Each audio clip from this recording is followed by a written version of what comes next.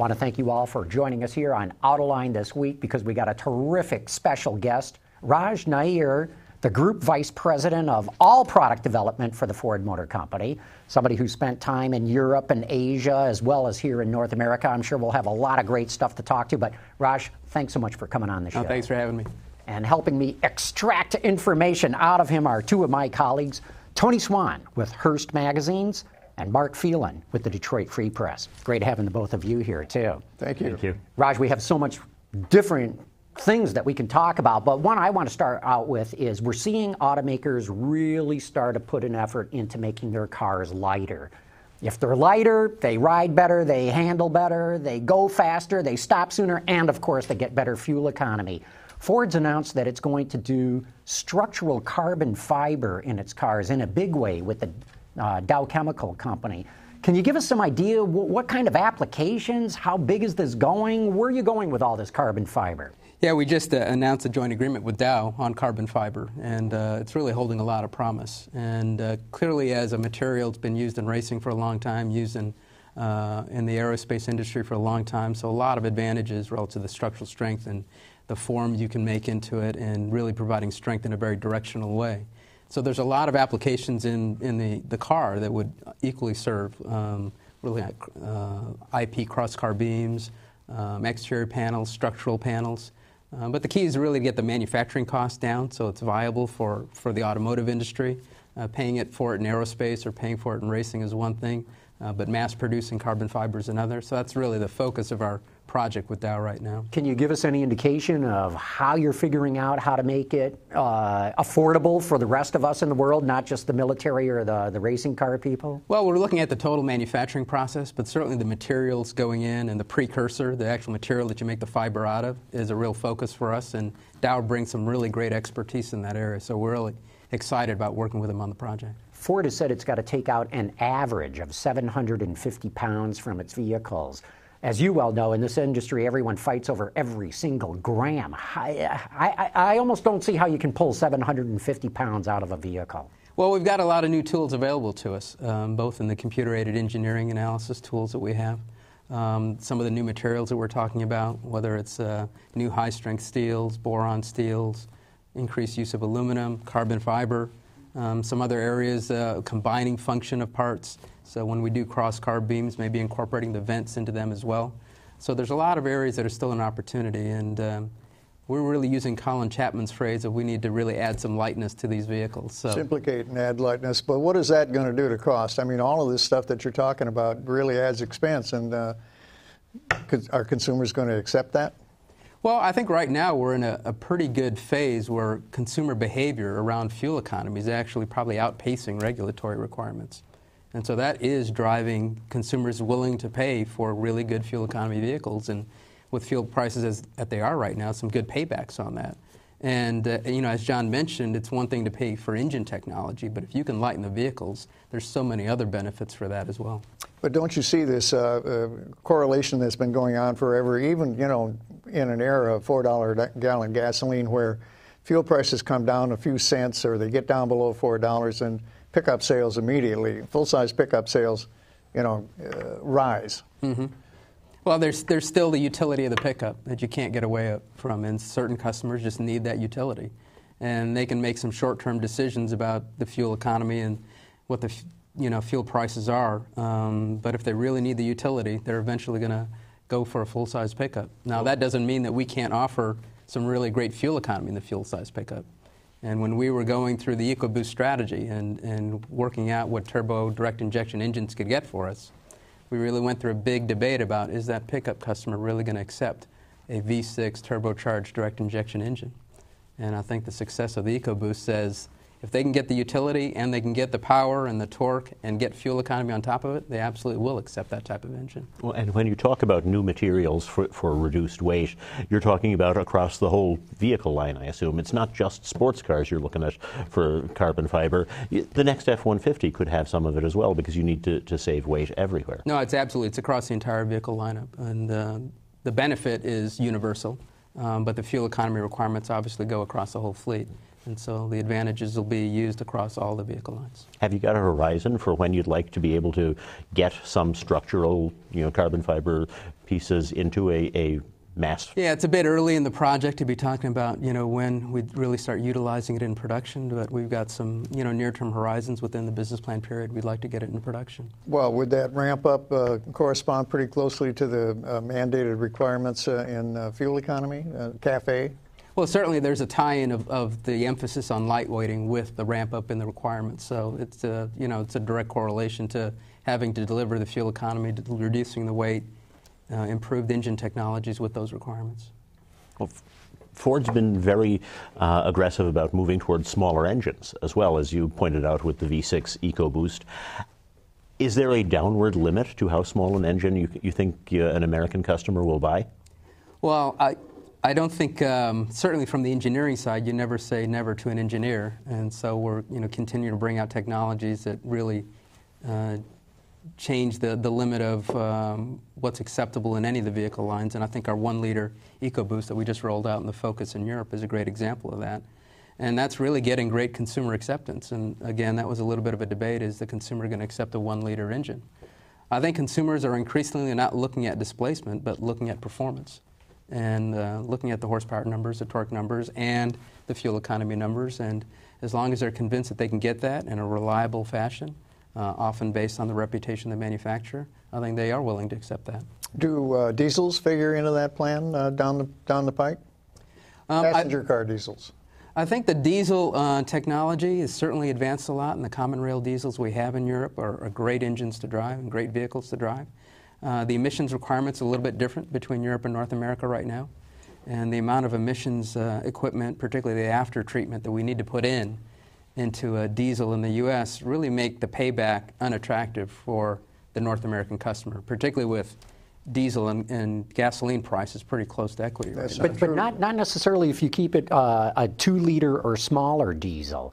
Because we see companies like Volkswagen introducing 2-liter diesels that don't have the little chemical plant under the car to clean up the emissions.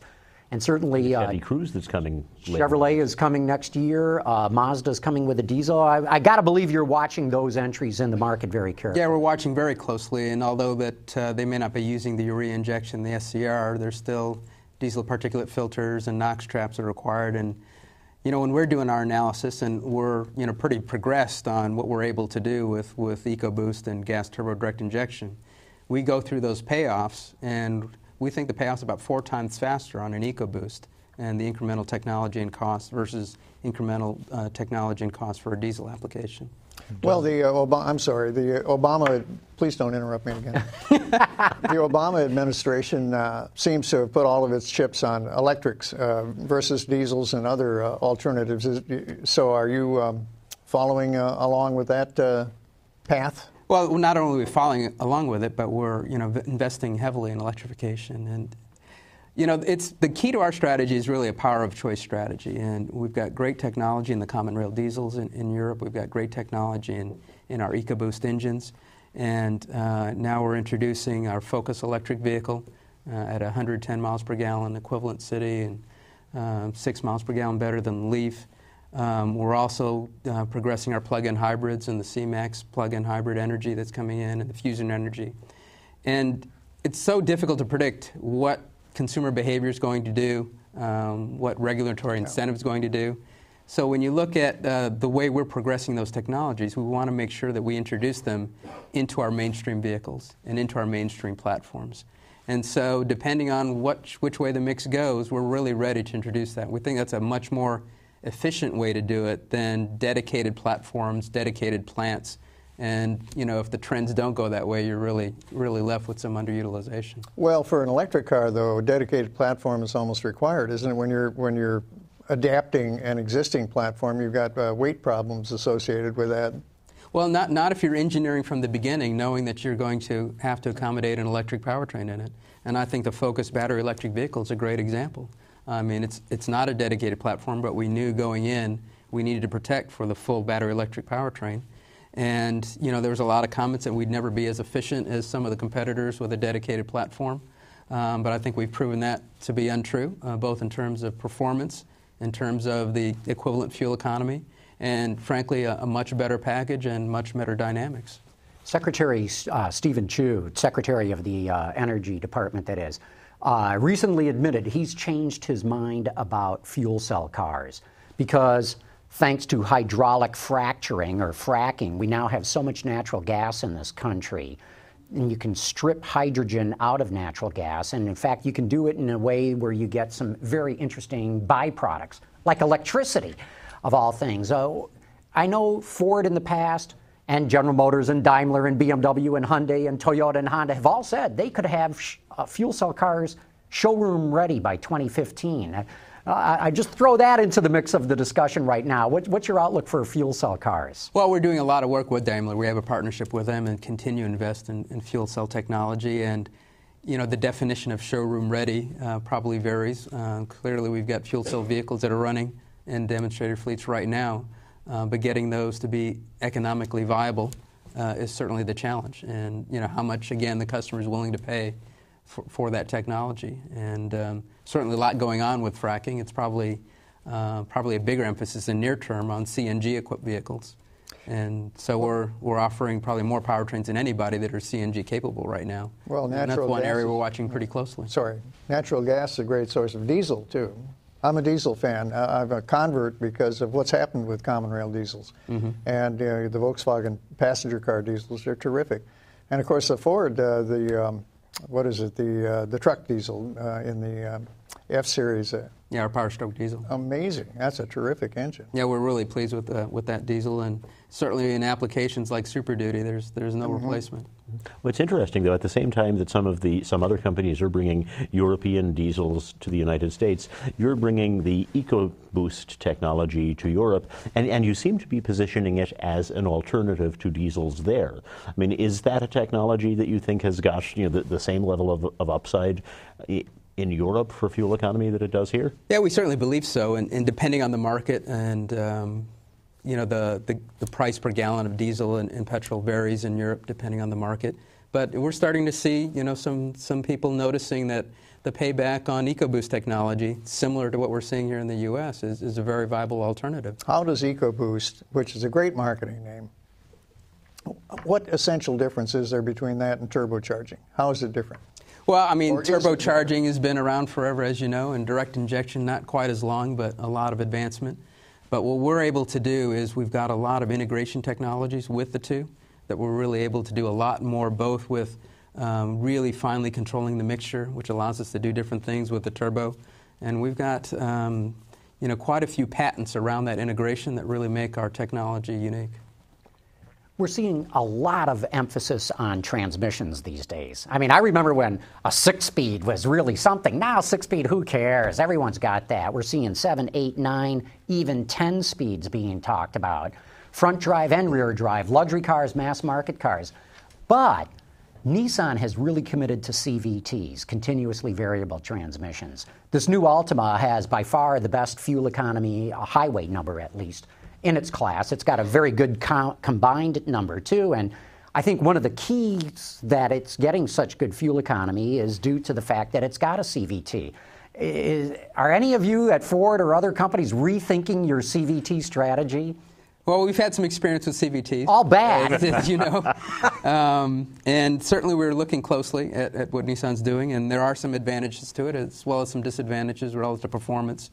And often depends on the size of vehicle you're talking about. So transmissions moving forward is a focus for us. When we laid out our investment strategy and what technologies we thought would have a more immediate and positive impact and cost per investment, transmissions were on the list but didn't make the cut as quickly as some of the other technologies I'm talking about, like the common rail diesels, like the EcoBoost technologies. So are you saying we'll see more transmissions from Ford with more gears in them, or maybe there's even a CVT out there? Well, I think as you walk down the path and continue to have to improve the fuel economy, more and more technologies move up the list as you continue to implement them. And certainly transmissions are on the list, and other lightweighting technologies are on those lists. With transmissions, it seems like one of the areas where perhaps some of the other automakers are at an advantage is that they don't have the investment in the equipment themselves. So if you buy all your transmissions from an outside supplier, when they've got an 8-speed that's ready to go that they sell to 4 or 5 other companies, you've got an 8-speed available to you. Is that a disadvantage? Is it a consideration for Ford as you try to figure out how fast can we get new transmissions into the market? How do we match what the competition's doing? I think we try to balance what we want to spend in our investment, what expertise we think we have internally and externally. And transmissions is an area that we've got quite a bit of internal expertise. And although there may be advantages in being able to be more first movers when it's an external investment, you're sharing the technology, obviously. And some of the value stream is outside of your control. And so the markups that are happening outside of that can influence the cost that you're paying. So we're pretty happy with our strategy. We're pretty happy with the implementation of our technology. The fact that we've got 8 vehicles better than 40 miles per gallon right now, and we're really starting to see fuel economy as a reason to buy Ford. We think our strategies work pretty well for us. Raj, you mentioned earlier that Ford is cooperating with Daimler to develop fuel cells. That's got to be one of the few areas I can even think of where Ford is really participating with another car company. While so many of your competitors are going together to do programs or engines or whatever it may be, Ford seems to be going it alone. Do I have that right? Is that your strategy, and will you continue down that path? Well, we've got some targeted strategic alliances. We still do strategic alliance with Mazda and do some work there. And we've just started a discussion with Toyota on rear-wheel drive hybrid technology. And so when those opportunities are available, we certainly take a hard look. But the key to our turnaround has been really focusing on the One Ford plan. And certainly that internal focus and not getting distracted by some of the things that can happen with joint ventures and larger partnerships has played out advantageously for us. And certainly when there's win-win opportunities, we're always open to that type of discussion. But when we get into trade-off discussions, that's when things get complicated and can take up a lot of management time that can be better focused on the core business. Well, look at what you're saying of the efficiency of your electric Focus. And some of your hybrid stuff is awfully good, too. I got to believe that strictly came out of doing it in-house, and you wouldn't have an advantage like that if you were just buying the technology. Yeah, absolutely. I think we've got a great expertise in-house for electrification. We're expanding that expertise and continue to invest in the technology and the people in that area. And I think it's played out well for us that we've got plug-in hybrids, regular hybrids, battery electric vehicles, all that are really best in class in their delivery. This is tangential, but what is your interpretation of fun to drive, and how important is it in future product? I think it's one of our key aspects of emotional appeal to our customers. There's the technical aspects that we want to deliver in our pillars of quality, green, safe, and smart. But then there has to be that emotional aspect that draws the customer in. Bold emotive exterior design is one aspect of it to really draw on those emotional heartstrings. Exterior design, that's part of fun to drive? No, I was just commenting on the emotional aspects. Fun to drive is absolutely in there. But we believe fun to drive is not necessarily about setting lap times. It is about something that's fun to drive in a really dynamic environment, but it's probably an aspect of a feel of a vehicle that flatters the novice, but really rewards the expert. What I try to describe to my guys is you really want that driver to get out of the vehicle feeling like he's a better driver than he actually is. That's very good. So those type of aspects, although the customer may not be able to describe them in the way an engineering term and an engineer wants to hear, we definitely feel that is tying to their emotional heartstrings about what makes a Ford a Ford. But I see a lot of, I'm sorry, Mark, you keep interrupting us.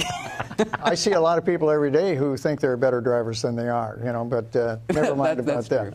But for the last few years, though, Ford has put the emphasis in terms of performance vehicles on just a couple of models. I mean, there will be a performance F-150. There's the Mustang, of course. You've got the Focus ST coming. Is it something where you think that should be more widely spread across the product line, or do you just want to go with a couple of models that the performance people look No, to? I think Fun to Drive is in our DNA. It should be in every vehicle that we do.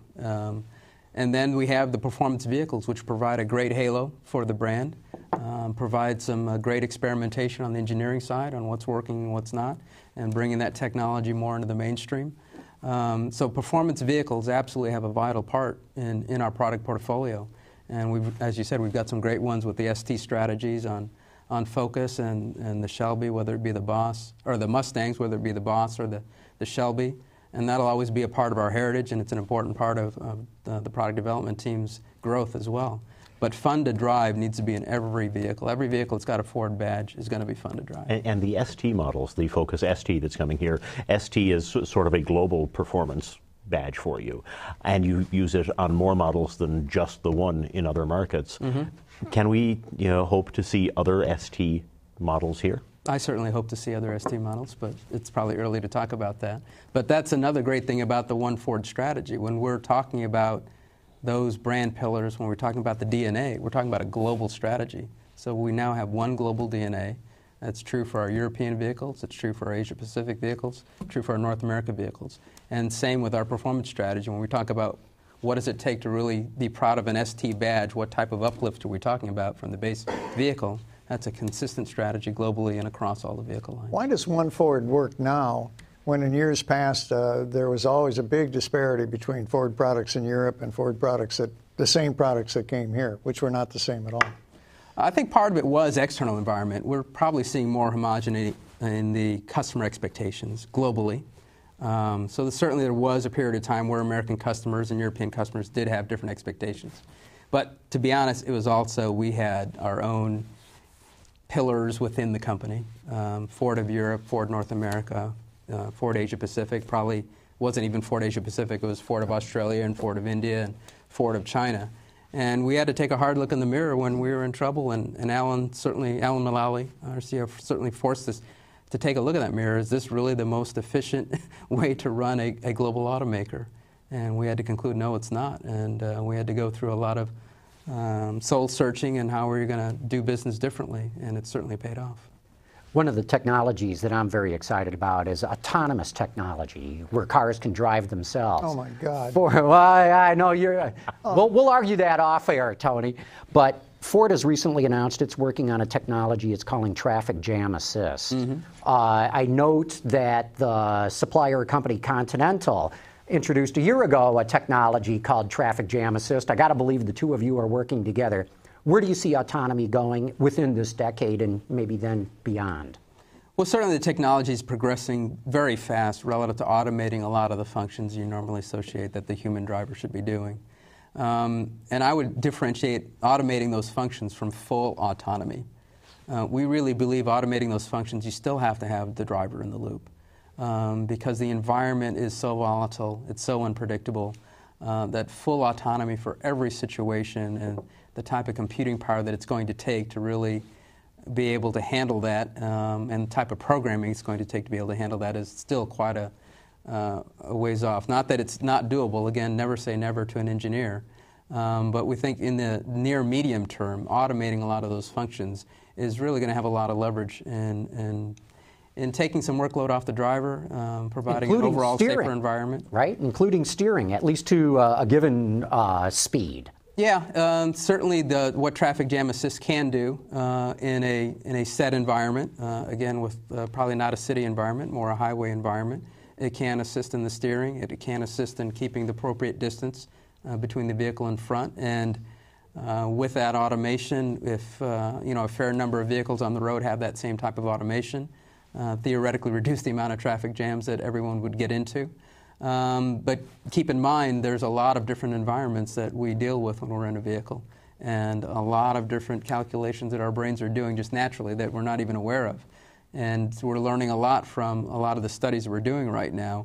And so there's certainly a lot of promise in automation and car-to-car communication. But full autonomy, I think, has got a bit more work to do before we get there. Bill Ford recently announced that Ford was doing some work with Google. Is that got to do with their autonomous technology? Yeah, absolutely. We're having a lot of discussions with Google, and they're certainly one of the leaders that, they've got vehicles running around right now. And there is long-term promise there. It's all a matter of time frame of not just the technology getting there, but when the regulations are going to allow it, when the infrastructure is going to be there, when you achieve critical mass of how many vehicles actually have the vehicle-to-vehicle communication available. So there's a lot more work to do there, but in the near term, we're certainly going to see an increase in automated functions. I can see a lot of personal injury lawyers out there just licking their chops, and I cannot believe that you espouse this. Never mind. That's certainly one of the areas that will need to be sorted out, which is why we're really still saying drivers need to be in the loop and in command. Well, what I keep telling all my enthusiast friends, and I include myself on the enthusiast list, Not is anymore. Now autonomy is going to take care of all the bonehead drivers, so the rest of us can go out and really enjoy You just driving wanna on the sit street. there and have the car drive you? I mean, what is that? Stop and go traffic every time. Isn't one aspect, though, that's implicit in this, what you said earlier, the number of vehicles that are autonomous? I mean, if you have full autonomy, doesn't everybody have to be Right. in that system? Because the one guy who's driving himself is the bull in the china shop in that case. And we need a quick answer. We're down to the very end. Well, I think you're going to have a vehicle that's capable of full autonomy without that for everyone to feel comfortable. But to see all the advantages, particularly relative to congestion, you're going to have this vehicle-to-vehicle communication happening. And with that, we're going to have to wrap it up. Thanks for the quick answer there, Raj. Really appreciate it, and really appreciate you coming on the show. That's my pleasure. Tony Swan from Hearst Magazines, Mark Phelan from the Detroit Free Press. I want to thank you guys for being here, too. And I think we're going to have to come back and do a whole show just on autonomy. And I'll even invite you to be on that one, too, I'll Tony. have something to say. Anyway, that wraps up Autoline this week. Thanks so much for joining us.